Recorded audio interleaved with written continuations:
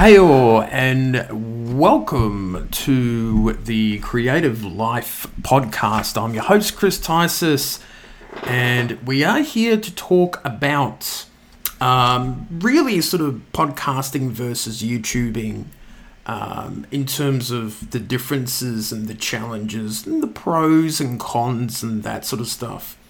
In some ways, me going back to podcasting is kind of like a full circle, because 6 years ago I was doing a little bit of podcasting, and probably even before that with other projects.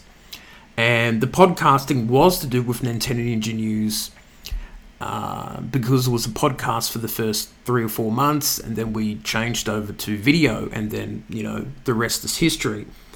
And I guess going back to podcasting since, December last year, there's definitely been some interesting things that I've noticed with podcasting versus YouTubing. And I think definitely when it comes to podcasts, when you're doing work by yourself, it's definitely easier to manage and just do audio only. You don't have to worry about presentation. You don't have to worry about the video or the webcam, and there's a lot of less editing to be involved, I would say, in terms of that. Now, there's some pros and cons and the enjoyments of doing podcasting versus videos. Sometimes I like to do videos because you get to see your face, and people get to see my face, and I can show things, I can interact with items and things like that, and with the room. Obviously, you see that during, video game streaming and things like that.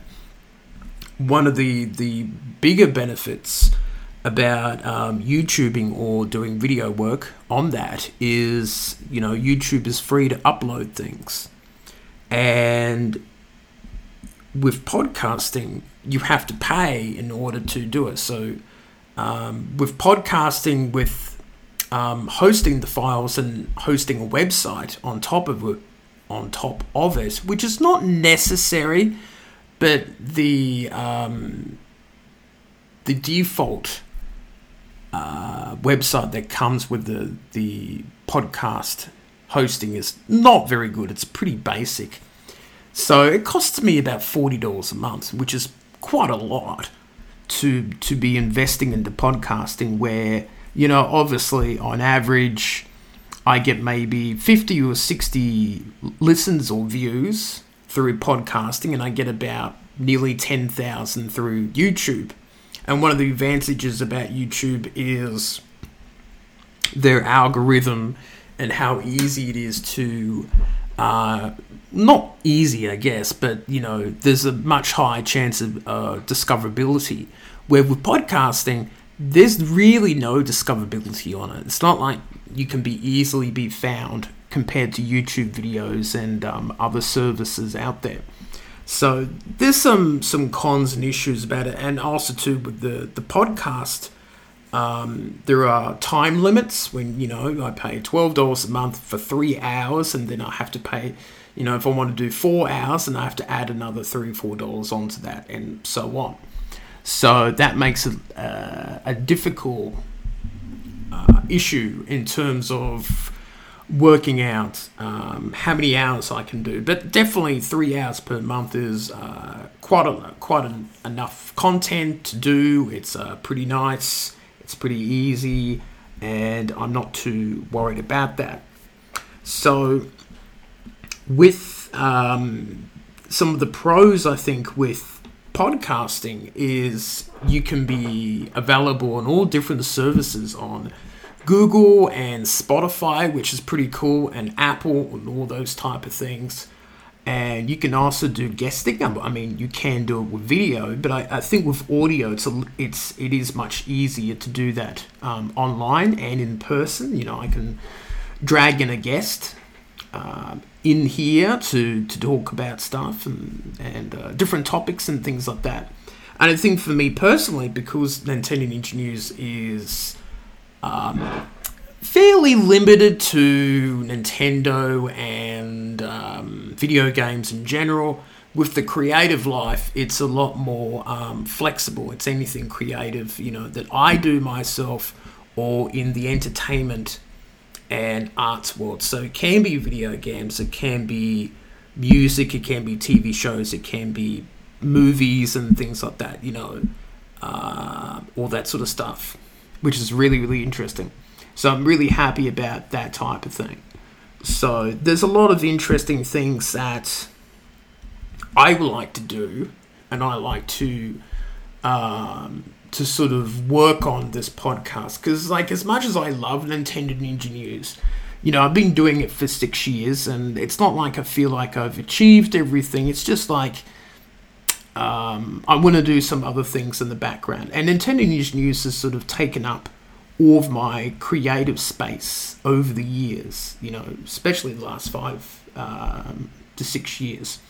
So that makes it tough to work on that and to keep those issues together, I suppose. So, which one's better?